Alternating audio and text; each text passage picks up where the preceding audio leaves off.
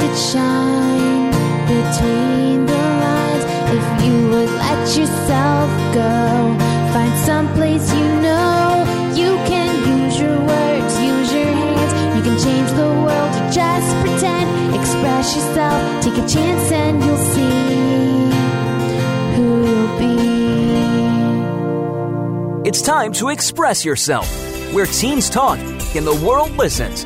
Presented by Star Style Productions as an international outreach program of Be the Star You Are charity. You'll rock to an hour of adolescent fusion with your teen hosts and on-air reporters. Meet and chat with cool celebrities, exhilarating experts, and tenacious teens with subjects regarding anything and everything that you want to know. It's time to kick off the fun with our star teens. Welcome to Express Yourself. My grandfather used to say that once in your life you need a doctor, a lawyer, a policeman, and a preacher. But every day, 3 times a day, you need a farmer. Brenda Shep. Hello and welcome to Express Yourself. We're a program by, for, and with creative young people. A platform to give teens a voice right here on the Voice America Empowerment Channel. From Cynthia Bryan, producer of Express Yourself and Star Style Productions, we bring this program to the airways as an outreach service of the Be the Star You Are charity, a top nonprofit honored by GuideStar and great nonprofits. For today's show, Be the Star You Are wants to thank everyone who has volunteered and supported BTSYA over the years. We are thrilled to be serving the world. If you'd like to help us celebrate being a top nonprofit with a donation, please visit www.btsya.com. That's www.btsya.com. Every dollar counts, and we will use the funds for our outreach programs. Make sure to listen to Express Yourself wherever you listen to radio or music. iTunes, Amazon, iHeartRadio, Stitcher, Spotify, and more. We broadcast from the Empowerment Channel on Voice America Radio, the largest radio network in the world. Hello, I'm Kirthi, co-hosting this show today. Hi, I'm Rose, your other co-host, and before we start this program, we want to announce that Be the Star You Are charity is entering the metaverse. By purchasing an NFT from www.starstylecommunity.com, you'll be donating to Be the Star You Are. Each NFT is based on a character from Cynthia Bryan's new children's book, No Barnyard Bullies, illustrated by Jensen Russell. These NFTs are like baseball trading cards. Check out the roadmap for upcoming events just for Star Style community members, where exclusive experiences are part of the package. Going to be super fun. Jump into the metaverse and buy our NFTs at https://www.starstylecommunity.com. Today's show is all about farming and food. In segment 2, we will be talking with Cynthia Bryan, animal enthusiast and author of No Barnyard Bullies, a new children's book about pigs and goats and everything cute. In segment 3, Kevin will be talking about AI and farming, and right now, in segment 1, we have Alex with the segment Diners on Board, talking about the world-renowned sustainable restaurant, 11 Madison Park. Hi everyone, my name's Alex Ehrlich, and my segment is called Diners on Board, where I discuss restaurants in my local area of Los Angeles, as well as around the globe, and the impact of food in our everyday lives.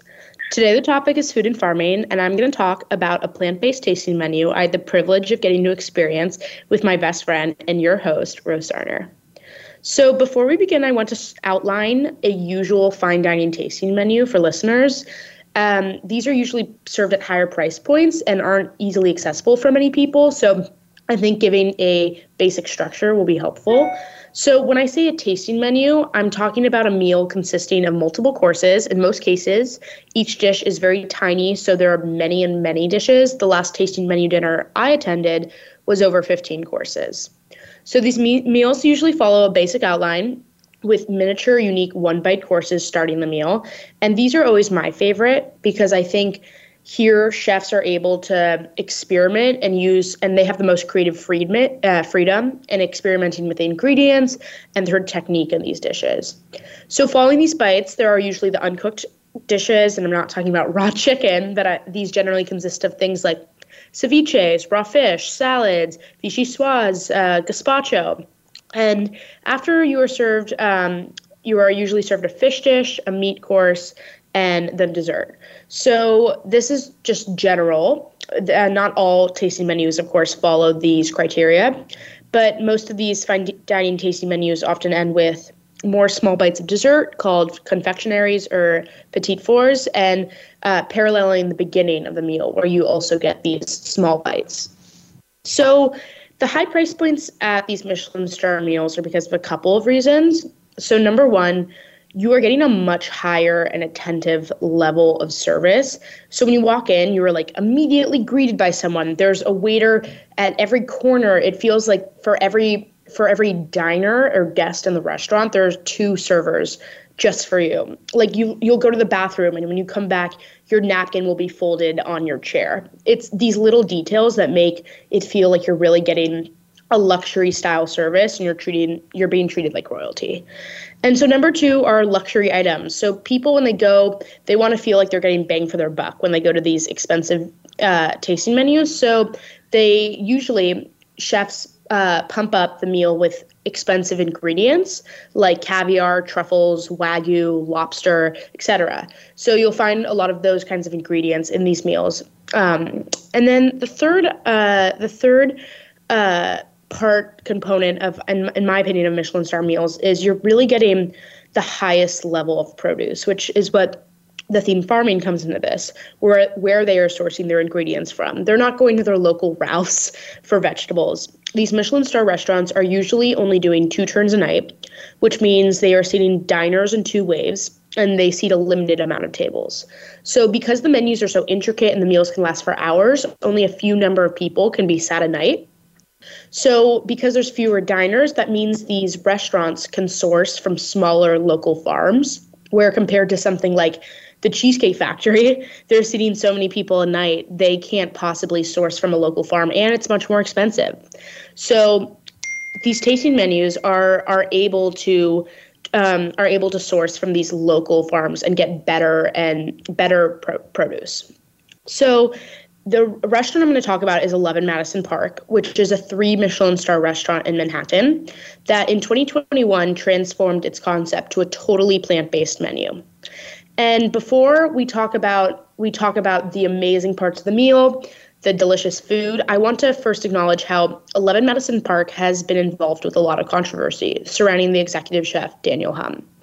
And he's been accused of fostering these horrible work conditions, a toxic environment, not being in the kitchen, which is really important when you are the head chef, to be in the kitchen working on the ground with people, and also severely underpaying his workers at the restaurant while charging $335 per person.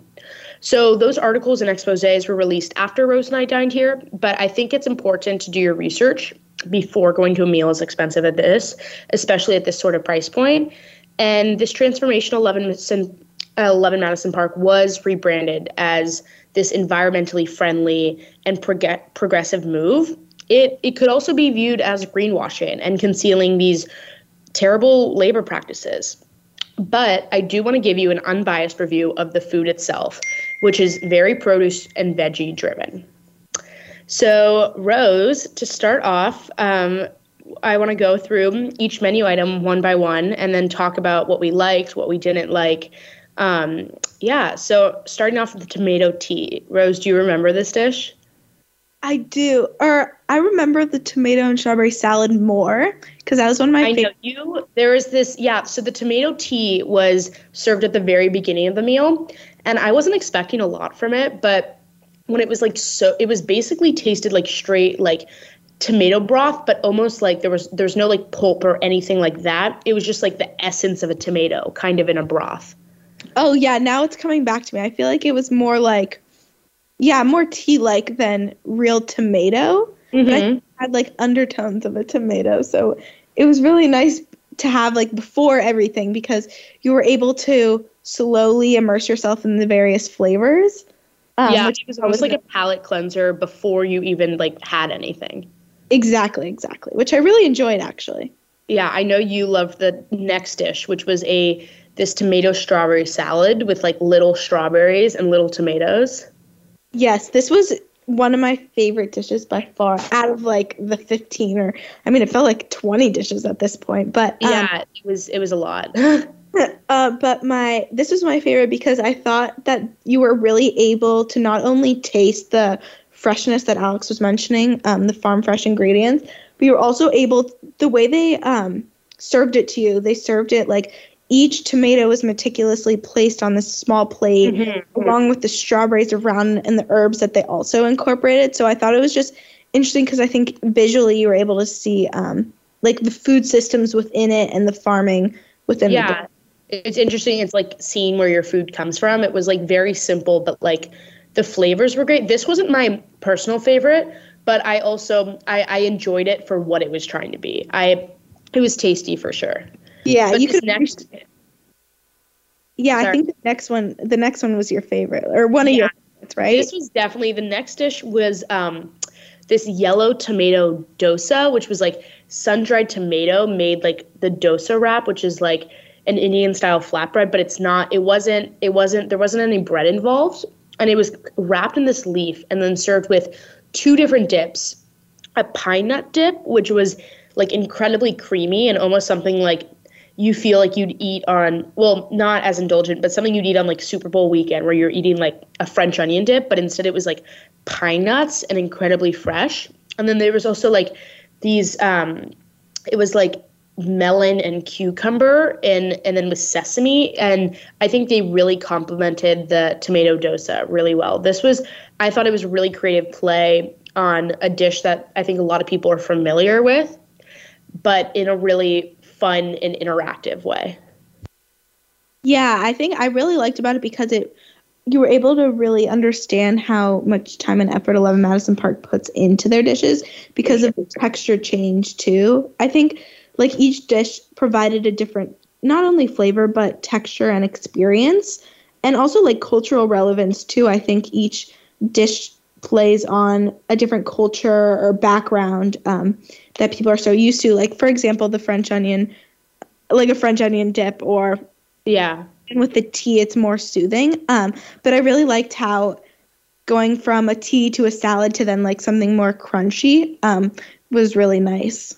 Yeah. And then we come to this Celtis porridge, which is kind of like celery, but it was like very, very thinly sliced over like a rice, but it was porridge style and it was like in a warm broth. And I was not expecting a lot from this, but it was kind of like the broth where it was so warm and comforting that you just had to love it. I don't know. What were your thoughts on it? I really like this one. That was good. Like it was like fresh dishes with like little sauce involved, I think. Yeah. But there was a lot of dipping sauces on the side here, which is like I think like 12, like not 12, but like at least 4 of the dishes involved like 8 dipping sauces on the side, which was interesting. Yeah.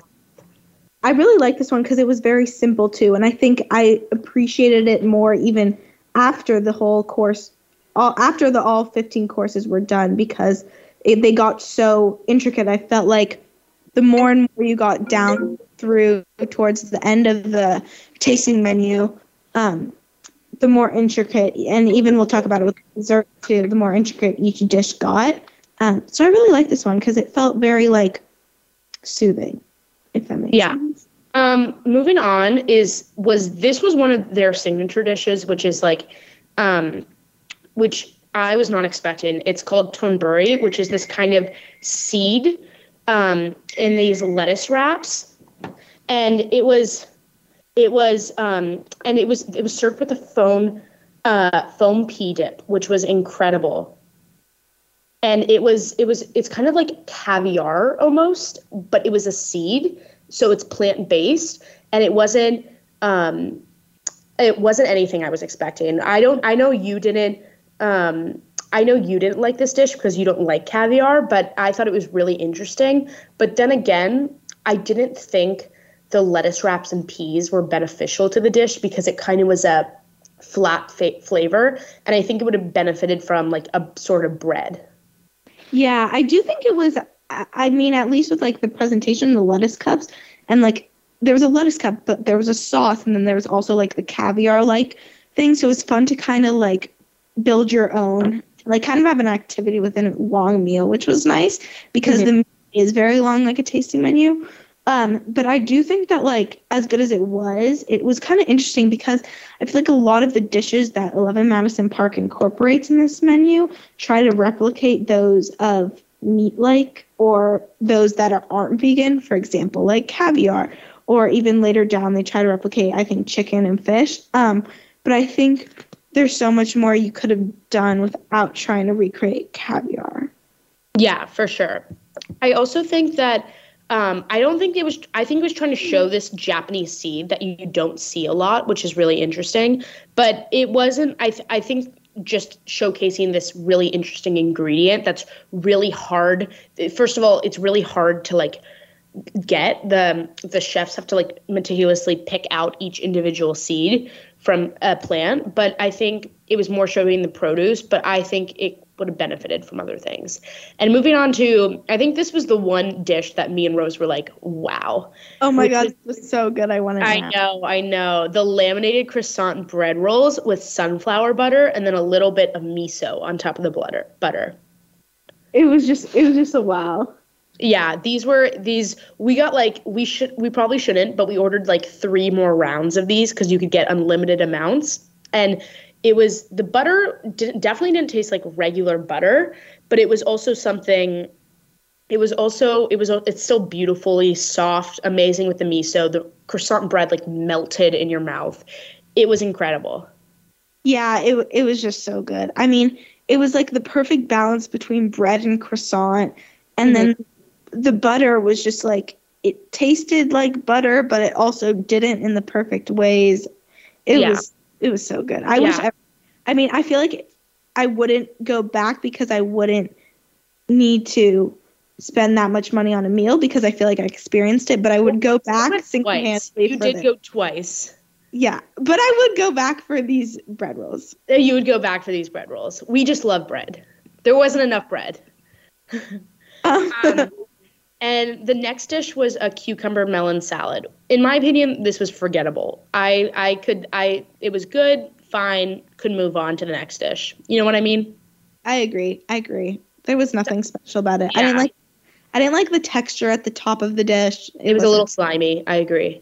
Didn't love it. And then, but the next dish I thought was really soft. And at this point, I think I was getting a little tired because I think I was getting the same flavor profile. And I think other diners in our party were commenting on it, how it was a little like, we were getting, it was delicious, but at a certain point, like you need some fat, all we were getting at this point, I think was like acid and like broth. Yeah.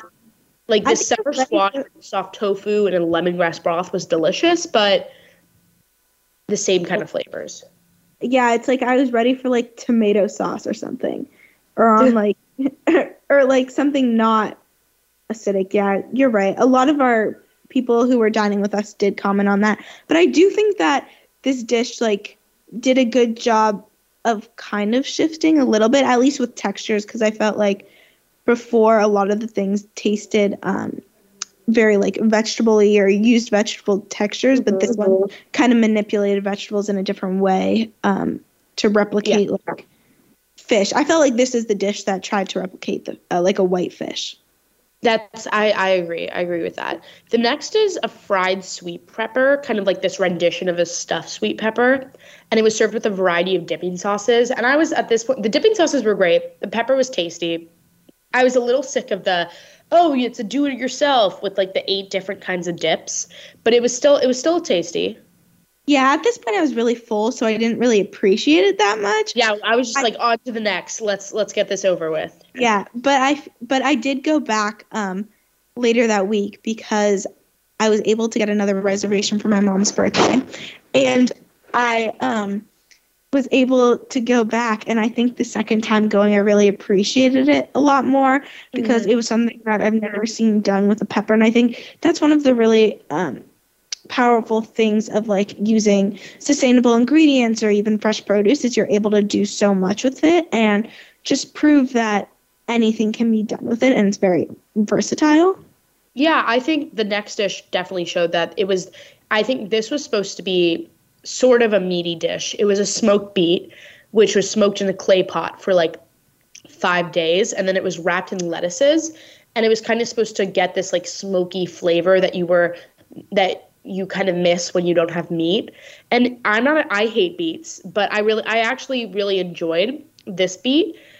Although I would say everyone's like, it tastes exactly like meat. And I was like, it doesn't. And it was a beautifully done vegetable. Like you said, showcasing the produce. This is what 11 Madison Park's mission is now. But I wouldn't say the beet tasted like meat. Yeah, this was, like you said, this was supposed to be their, like, replicating their famous duck dish. Yeah, the duck was something that was 11 Madison Park's signature dish before going plant-based, where they would dry out a duck for like 26 days, and it was beautifully done and then like on a table. And this is their plant-based version, but I don't think it lives up to what the duck would be. Yeah, I agree. I don't like smoky flavors in general, so I didn't love this one. I also felt like the wrap that it was wrapped in, you're not able to really see what you're eating, which I enjoyed doing. And I didn't like the sauce. Yeah. It was like gravy, like I didn't love it. Yeah, it was kind of like, it was a gravy. It was kind of like a brown, like, I thought the sauce was tasty, but I understand where you're coming from, especially you who is a pescatarian and you don't eat meat. And then the next one was interesting because it replicated a steak dinner for me. It's like when you go to a classic steakhouse, you get a steak and then you get like creamed corn and green beans and creamed spinach. And for this, instead of a steak, you get a grilled eggplant and you get a side of fresh green beans and fresh sweet corn. And the sweet corn was amazing. The eggplant was also really good. It was served with like pickled radishes and shiso. And if you notice a pattern, there's a lot of Japanese flair to Hum's cooking. So this definitely showcased his technique. Yeah, I didn't love the eggplant. I felt like it was kind of, I appreciated it, but I didn't love it because I felt like it was, again, like, especially following the beet, I felt like they had similar flavors, like, and it underscored more acidic tones too, which I didn't love. After, like, towards the end, I was kind of sick of it, but I love the corn. I thought it was perfectly creamy and put together and super fresh too, especially in summertime when we were there.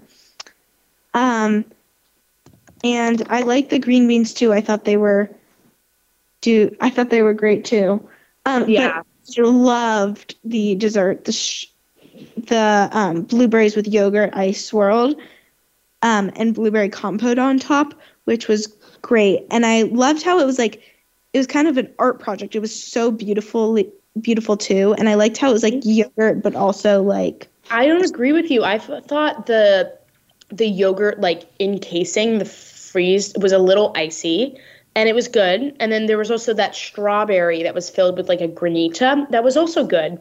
And then I know everyone they do this at the end as a take-home dish, but the sesame chocolate pretzel was also good, but I didn't think any of the desserts were mind-blowing. I would have liked a little more chocolate or a little more – it felt like the same tone as the rest of the meal, which is great, which is showcasing produce, but you're still only hitting one note a little, in my opinion. The dishes individually amazing, but as a cohesive tasting menu, I don't know if it always works.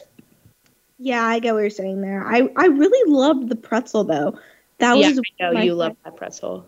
I wish they gave you more. It was really annoying, actually. You ate half of mine, I think.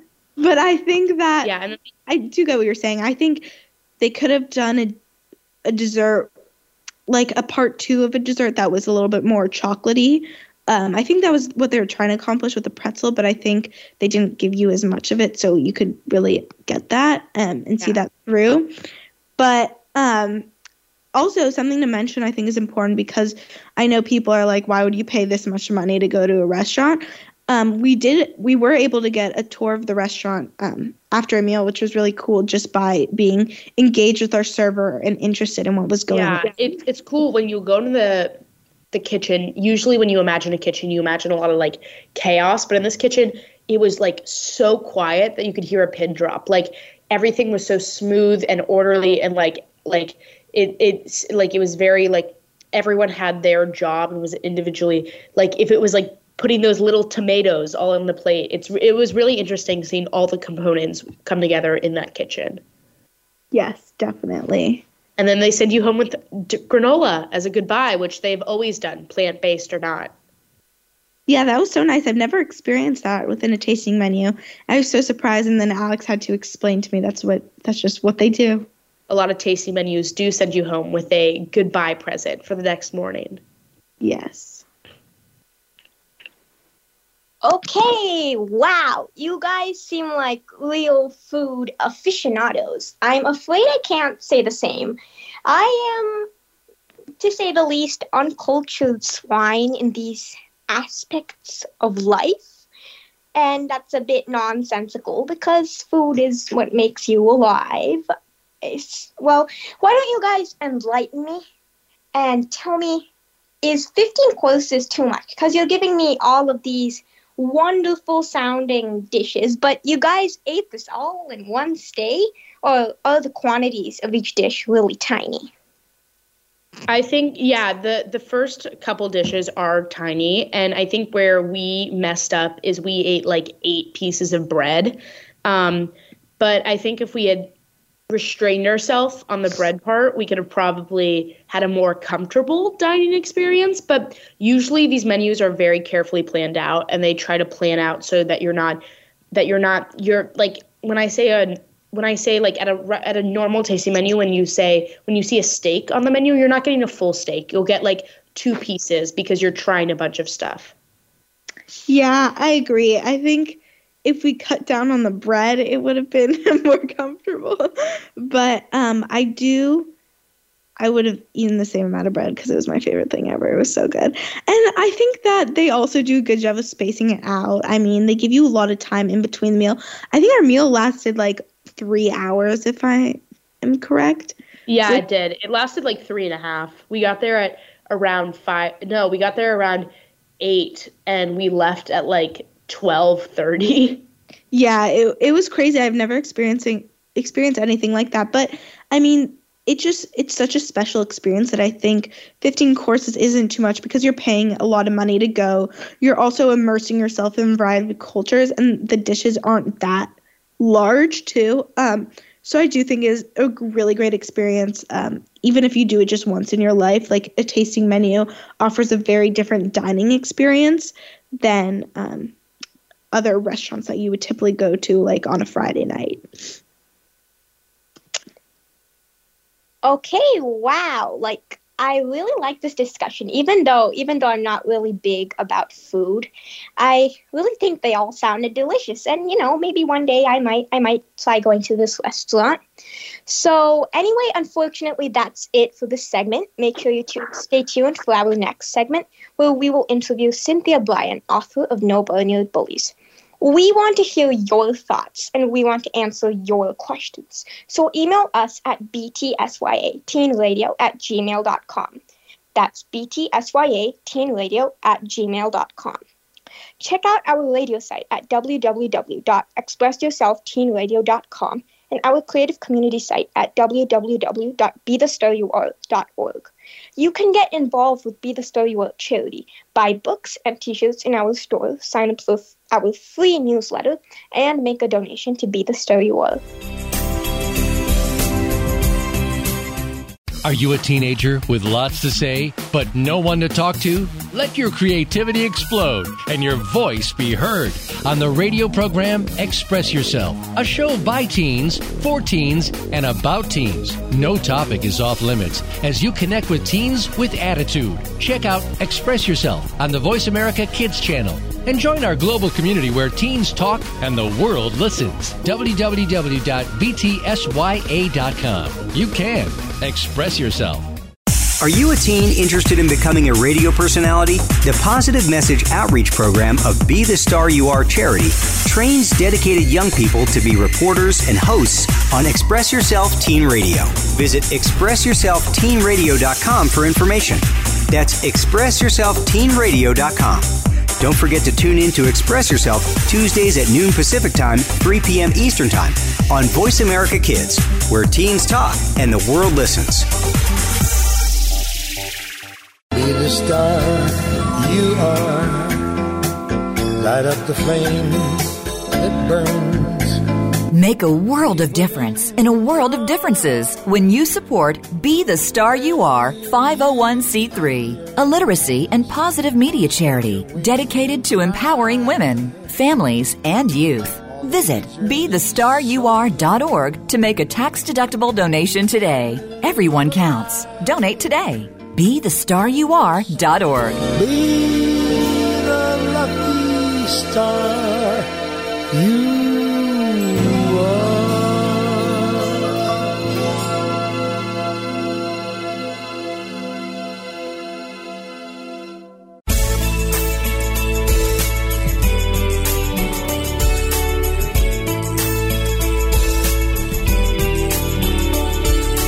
You're listening to Express Yourself on the Voice America Kids channel, where teens talk and the world listens. Express Yourself is produced by Star Style Productions, LLC, as an international outreach program of Be the Star You Are charity. For more information about our show, visit ExpressYourselfTeenRadio.com. Now, back to our Star Teens. Hello, everyone, and welcome back to Express Yourself, discussing farming and food. Now I would like to welcome Cynthia Bryan. Cynthia is a SAG and AFTRA actor, producer, radio personality, writer, speaker, and coach who has been adopting and rescuing animals since she was a child. She has published 8 award-winning books, including co-authoring the New York Times #1 bestseller Chicken Soup for the Gardener's Soul. Referred to by the media as a Renaissance woman with soul, Cynthia is the founder and executive director of the top-rated nonprofit 501c3 literacy charity, Be the Star You Are, dedicated to empowering women, families, and youth. Since 1998, she has produced and hosted the popular international lifestyle radio broadcast Star Style Be the Star You Are. She's also our producer. She lives on a mini farm with her husband and a menagerie of well-loved animals who inspired Stella Bella's Barnyard Adventures, true stories. Besides being a dedicated gardener and garden writer, Cynthia grows people. Her goal with this book series is to help children learn lessons in living through the lens of nature's amazing animal kingdom. Hi, Cynthia, and welcome. Well, hello, Rose. Hi, Kirthi. Thank you for having me on your food and farm show. I really enjoy talking about both of those things. So, yes, I did. I grew up on a farm where we raised all our own animals and we grew all our own food. And so planting a garden and eating sustainably has been something that I have done my entire life, and I highly recommend it. That's so interesting. I'm so excited to learn more about your childhood and how you got interested in sustainable farming along with your book. Well, I'll tell you, first of all, I'll just jump to the book because I know this is going to be just a shorter segment. So the new book is called No Barnyard Bullies. It's the first book in Stella Bella's Barnyard Adventures. And the book is for children. It's beautifully illustrated by Jensen Russell. And it features absolutely true stories that happened to my animals throughout the time that I have been adopting abandoned, abused animals or animals that needed to be rehomed. And the thing that I'm doing with the book, though, is the stories are being told through the voice of the animals. So it's very fun. And this first one, No Barnyard Bullies, is about Cookie the pig, Tripod the three-legged goat, who was born with only 3 legs, and Monet the little bunny who protects Tripod. And then there's, chickens and ducks and geese and all the rest of the animals that are in it. And you just have to find out how Cookie was a pampered pig until she came to my barnyard, and my animals let her know that there's no such thing as princes and queens in our barnyard. Everybody's equal. So the whole point of the book is to help children and adults be more kind and to be inclusive. So it's a very sweet book. I'm really excited about it, and I'm starting on the next one, which will be out next year. But getting to your second question about growing food, Yes, I really feel that everyone can grow even a little bit of their own food, even if it's on a balcony or a windowsill or, a small patio, or, you don't have to have a plot. You can have a pot. So it's like, what do you like to eat? And that's what you should grow if you like to eat lots of vegetables and herbs and fruits. So it's actually really easy. And this is, since it's fall right now, this is the perfect time to either get some seeds or just to get some seedlings, get just some sprouts and to plant something. So this time of the year, it's great to plant things that are cool season, like beans and arugula and lettuce and kohlrabi and cauliflower and Brussels sprouts, broccoli. Well, what do you guys like to eat? And I'll tell you if you could plant it right now. Well, this might be a little bit strange, but I do like eating mushrooms. But I figured that would be a little bit different to grow since mushrooms are technically not plants, they are fungi. So Well, that's a great thing. Kirthi, that's a great thing, though, because I love mushrooms. And oh, boy, I have had 2 pigs, and I always have said I wish they were truffle pigs because my favorite, I'm sure, Rose, you probably like truffles. Oh my gosh, I just love truffles. But they're not truffle. I haven't had any truffles that I've been able to grow. But mushrooms, let me just tell you, if you like mushrooms, there are such things out there as mushroom kits. And I would really suggest that would be what you would buy to grow. They're not too expensive, and you can get them in the mail, and you can actually just have a small area, and it's all different kinds. You could do all different kinds of mushrooms. Growing up on our farm, we had portobello mushrooms that grew wild, and we also had something we called pinkies. So we had a lot of mushrooms, and my entire childhood, we always foraged for mushrooms. However, when I was like in my mid-20s, we had a fellow neighbor who somehow got a bad mushroom in his farm area, and he actually died. And it scared me. And so I don't forage anymore for mushrooms. Now I prefer to do it like what I just told you. You buy a mushroom kit, or I would get them at the farmer's market from somebody who is a mycologist and who actually knows about mushrooms. So you got to be very careful with mushrooms. Don't eat the mushrooms you see growing in your lawn. Don't eat the mushrooms that you see growing under trees unless you know about mushrooms. In France, it's so great. France is amazing. If you go and you forage for mushrooms, you can actually bring them into a pharmacy and they'll tell you if they're poisonous or not. We don't have that skill here, so I wish we could, because I have a lot of mushrooms growing on my property, but I don't trust that they're edible. Do you think that mushrooms are good for growing in the winter? Well, mushrooms grow when it's moist out. So what happens is like you're not going to grow them in the summer, but if you start like probably pretty soon, like you're going to see mushrooms growing all over the place. And in the Northwest, a lot of people forage for mushrooms in Oregon and Washington, but they know what they're doing.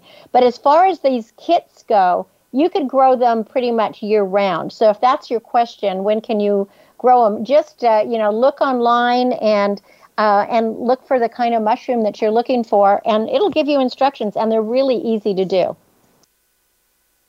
Thanks so much for sharing that. I had no idea how to grow mushrooms. I feel like mushrooms, I can also never find them at the farmer's market, which is kind of interesting. Well, I'll tell you why you can't find them at the farmer's market, because mushrooms are very seasonal. And so the mushrooms that you're buying, if you're buying mushrooms like at your normal grocery store, it's usually just the regular mushrooms, right? You can find portobellos, and you'll get the brown mushrooms, the white mushrooms, but they're growing they are growing them on a specified farm where they're making sure that these are not poisonous mushrooms. But there are hundreds of different kinds of mushrooms, and can be so delicious. But just look it up online, and you'll find kits for probably all the different mushrooms that you would ever want to find. I haven't found anything to grow truffles yet, though. Thanks for sharing that. Now I can understand why they're never there. Yeah, exactly. Do you have any favorite vegetables or even fruits that you grow? Well, it's like asking what's my favorite child, probably, when you ask that, because I love I'm like you. I am a foodie in the fact that I love all fruits and vegetables. But some of the things that I grow year round, basil I can't grow year round because it is a summer crop, but I use a lot of basil. But I like to have herbs. So herbs year round, parsley, oregano, fennel, rosemary. I use this in so many cooking and fresh things. I always like to have arugula because I'm just a huge arugula fan. And right now, because it is, it's late fall. As I said, the things that are going to grow now, like my garden right now is full of Swiss chard. It has cauliflower, arugula. It has lettuces. I already planted. If you like garlic or shallots, you should plant some now. And a little tip for people is you don't have to go and buy any special kind of garlic. If you just go to the store and buy one of those big cloves of garlic, that's like 50 cents or something like that, and pull it apart and you plant each individual clove, you'll get a full clove by next summer, a full great big one, with many more. So you can grow your own garlic. But I loved, in this time of year, I like to grow peas, turnips, cauliflower. I've just planted my carrots today, broccoli. I already have Brussels sprouts growing. Unlike Alex, I love beets. I love beets and arugula and goat cheese together. I think it's so good. I just love it. I planted cabbage. I have radishes. What else? Oh, spinach. Asian greens are great. So that's like what to do now. And as far as fruits on my trees right now, I have guavas that are ripe. I have apples that are ripe. And let's see, I have apples, guavas, pomegranates, and persimmons. So it's probably time for me to sign off. Do you have any other questions? People can find my book at CynthiaBryan.com. The money goes to Be the Star You Are, and it helps fund this radio show, Express Yourself. So I hope that people will go and look for not only No Barnyard Bullies, but any of my other books, and I have garden books there too. I wrote Growing with the Goddess Gardener, and it gives you what to plant every month and little stories that are true from every month. So thank you for having me on this farming and food show. Thank you so much, Cynthia. Unfortunately, like she mentioned, that's all we have time for in this segment, but stay tuned for segment 3 with our reporter, Kevin Chu. Sounds great. Thank you so much. Be the star you are. Light up the flame that burns.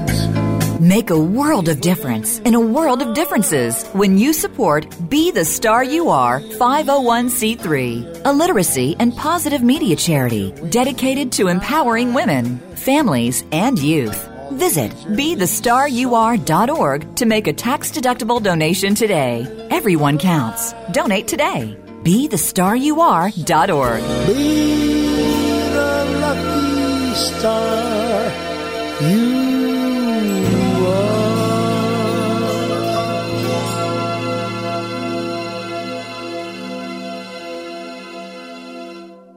Are you a teen interested in becoming a radio personality? The Positive Message Outreach Program of Be the Star You Are charity trains dedicated young people to be reporters and hosts on Express Yourself Teen Radio. Visit ExpressYourselfTeenRadio.com for information.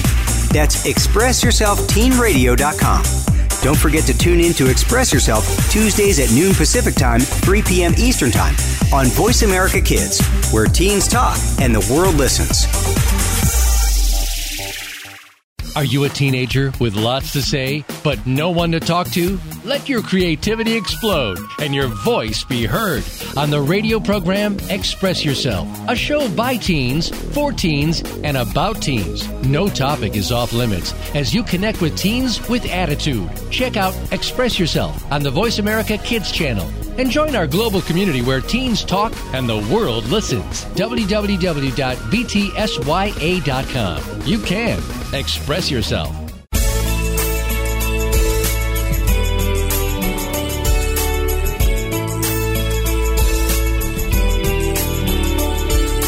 You're listening to Express Yourself on the Voice America Kids channel, where teens talk and the world listens. Express Yourself is produced by Star Style Productions, LLC, as an international outreach program of Be the Star You Are charity. For more information about our show, visit ExpressYourselfTeenRadio.com. Now, back to our Star Teens. Hello, everyone. I'm your host, Rose Sarner, and welcome back to our episode on farming and food. Now, I'm excited to introduce Kevin Chu on a segment AI and US, and is discussing how AI influences farming and food systems. Hi, everybody. I'm Kevin Chu, a Be the Star You Are reporter. My segment is AI and Us, which talks about how AI can and does affect our lives. Today, I'll discuss how AI plays a role in farming and food sources and how it could further affect the industry in the future. Farming, while not considered a very glamorous or popular industry in job hunting, given how all the rage is about astronauts, doctors, and lawyers, it's still an incredibly important industry because farmers produce pretty much all of the food we eat. The veggies, the meats, the fruits, the nuts, the beans, and everything in between. Without farms and farmers, the world would probably just become a massive Hunger Games, which would be very bad for me because I have the athletic ability of a crumpled paper ball. Anyhow, the image when people are asked to think of a farm is probably one with fields, a barn, a tractor, hoes, and plows, and maybe even a few pigs, cattle, or sheep. If they're really imaginative, they might also add a dog. However, this image is only 73.4% correct, as modern farming nowadays have more than a few interesting tools and pieces of tech. Fertilizer spraying drones, massive rows of forest-feeding pipes, and even trucks with pipes attached to them to distribute whatever's needed. In all honesty, the truck with pipes kind of look like spiders when looked at from the front, and I was generally creeped out a little by it when I first saw it. Getting back on topic, farming as a whole is so much more advanced than a lot of people, probably including you, think it is. So listen closely. First off, what AI does to indirectly benefit farmers. There are many aspects that indirectly help in the cultivation of crops, such as the security and safety of the field. Although things like robot police still don't exist yet, security cameras are more than enough of a deterrent for most intruders, and advanced security cameras that use AI are especially effective and can help stop the crime before it's committed. Have you heard of face recognition? Dumb question, of course you have. Please ignore that. That. But in security cameras. By registering the faces of the workers in the field, more modern security cameras with AI are able to check whether or not a person who has entered the field is somebody who belongs there. If they aren't, can send an alert to the workers or the owner to notify them of the possible break-in. In addition, it can also be used to differentiate between humans and animals entering, which would be useful in cases where many people visit the farm, but the farm also has a high animal population that could eat away at the crops. Another big part of farming is the prices at which they're sold at. Farmers often have issues with knowing what crops to grow and sell because of an unstable and constantly shifting market. Public opinion changes faster than the mood when I randomly get reminded of those humiliating experiences of my life in the middle of a nice and rainy weekend. While that might be a slight exaggeration, fluctuating market prices are still quite a big issue for any farmer. However, through AI, that issue can be solved or at least mitigated, and market prices are influenced by a number of factors, like the prices of competitors, supply and demand, etc. While we are limited by our puny human bodies and limited energy, AI has no such issues and can easily take all the factors I just listed and dozens more, letting farmers know what's popular in the market and what they should strive to sell to make the most profit, letting them buy more seeds and resources to expand to start the cycle all over again. Another important portion of farming is how much you'll get out of one harvest. AI, as you guessed, is able to assist with this as well. Modern drones and sensors are able to efficiently and quickly gather data about all the different factors that go into crop yield, ranging from simple things like the weather to more complicated and in-depth things like nutrient distribution in the soil, how much fertilizer they've been given, and the moisture in the air and soil give a probably precise measurement of how much you'll get of one harvest. This is very helpful in helping farmers plan for the future and knowing what they need to fix if their harvests are getting smaller and smaller. If something's wrong with the weather, well, they'll obviously know. For more subtle aspects of the distribution that I mentioned before, they'll obviously need the help of modern technology for that. Not like they can just lick the soil. If one thing goes wrong, everything else starts going wrong.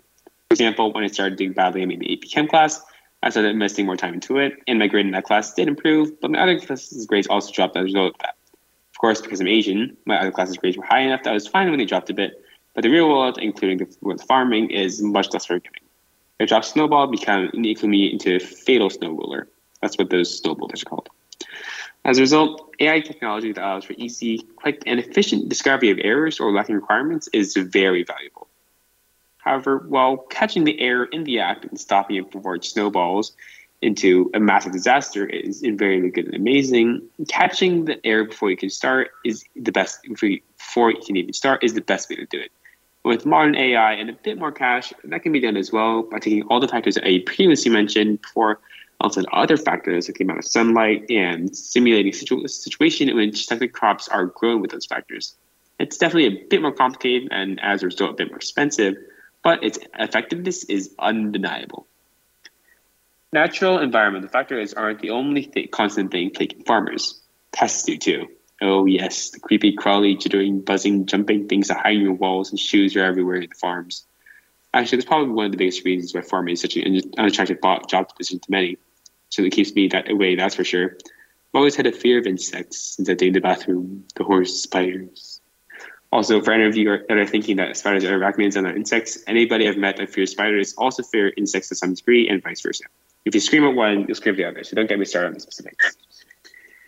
Anyhow, getting back on track, pests are constant irritants for farmers, ranging from light annoyances to absolutely ruinous monsters. As a matter of fact, at the very least, a tenth of the world's harvest is lost to those buddy little pests.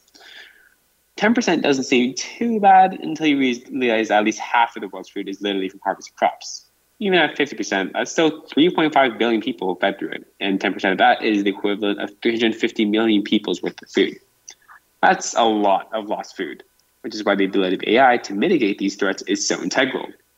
AI is able to prevent the spread of pests by combining plant health sensors and drones to map out infected areas in the farm and make sure the pests don't spread from there.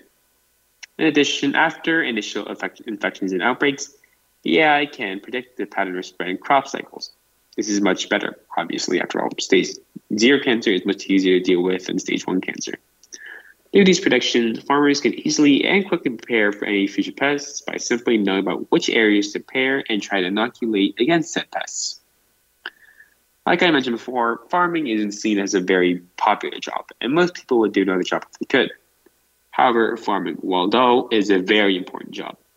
One that the human race would probably go extinct without, given how pretty much all of the food in the world is produced from farms. AI can be used to remedy the lack of farmers by making robotic farmers controlled by AI to help out human farmers if they're lacking manpower, and it's already being done so. While the AI and those robots isn't advanced enough to farm independently yet, receiving orders and following a set schedule is more than doable for them. Menial but exhausting and time-demanding chores such as driving a plow would be perfect to use them for. In addition, AI can help farms from outside them as well. One example of this is greater control and use of supply chains. Farms require a lot of resources from the outside, including seeds, new tools, fertilizer, fresh soil, water, the list goes on and on. An optimized supply chain would accelerate the delivery of those products immensely and ensure that farmers will be able to get what they need when they need it. On the other hand, if shipments are delayed and something does go wrong, an AI-optimized delivery system will be able to quickly know about it and notify farmers that their shipments might get delayed, letting farmers know that they need to start cutting down on usage to make sure they don't run out. AI doesn't just help on the behalf of plants, though. It also helps out with the animals on the farm. Have you ever had a fitness band, the new fancy ones that let you check your heart rate and other things? I have one. I don't use it a lot, though, because they have an incurable case of shut-in. However, they are still really useful for determining your general health. And things like that exist for farmers as well, with more detail too. AI is able to detect and measure the health of an animal, and maybe even know what exactly is wrong with them so that farmers know how to help them out. That's a bit of or maybe just accelerate the process of taking them out back and shooting them. That's a bit of an depressing thought. So let's just say that farmer in this example is a very nice farmer. Either way, AI offers an easy and efficient way to monitor the health of farm animals, and it is a great accomplice. AI is an incredibly effective and useful tool, one that can be applied in an unimaginably large amount of diverse and imaginative ways.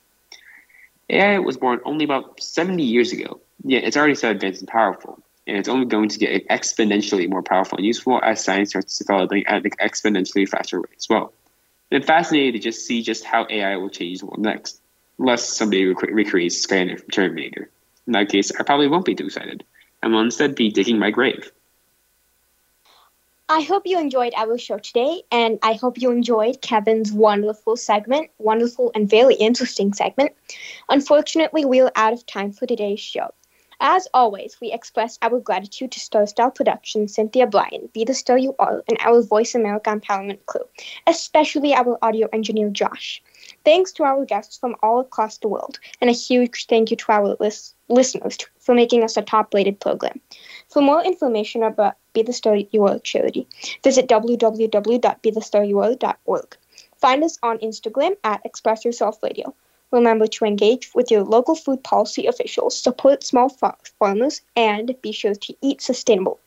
Always remember to speak up, speak out, and express yourself. Thanks for joining us this week on Express Yourself, produced by Star Style Productions, LLC, as an international outreach program of Be the Star You Are charity. For more information about our show, be sure to visit ExpressYourselfTeenRadio.com. Please join us again next Tuesday at noon Pacific Time, 3 p.m. Eastern, when teens talk and the world listens, on the Voice America Kids channel.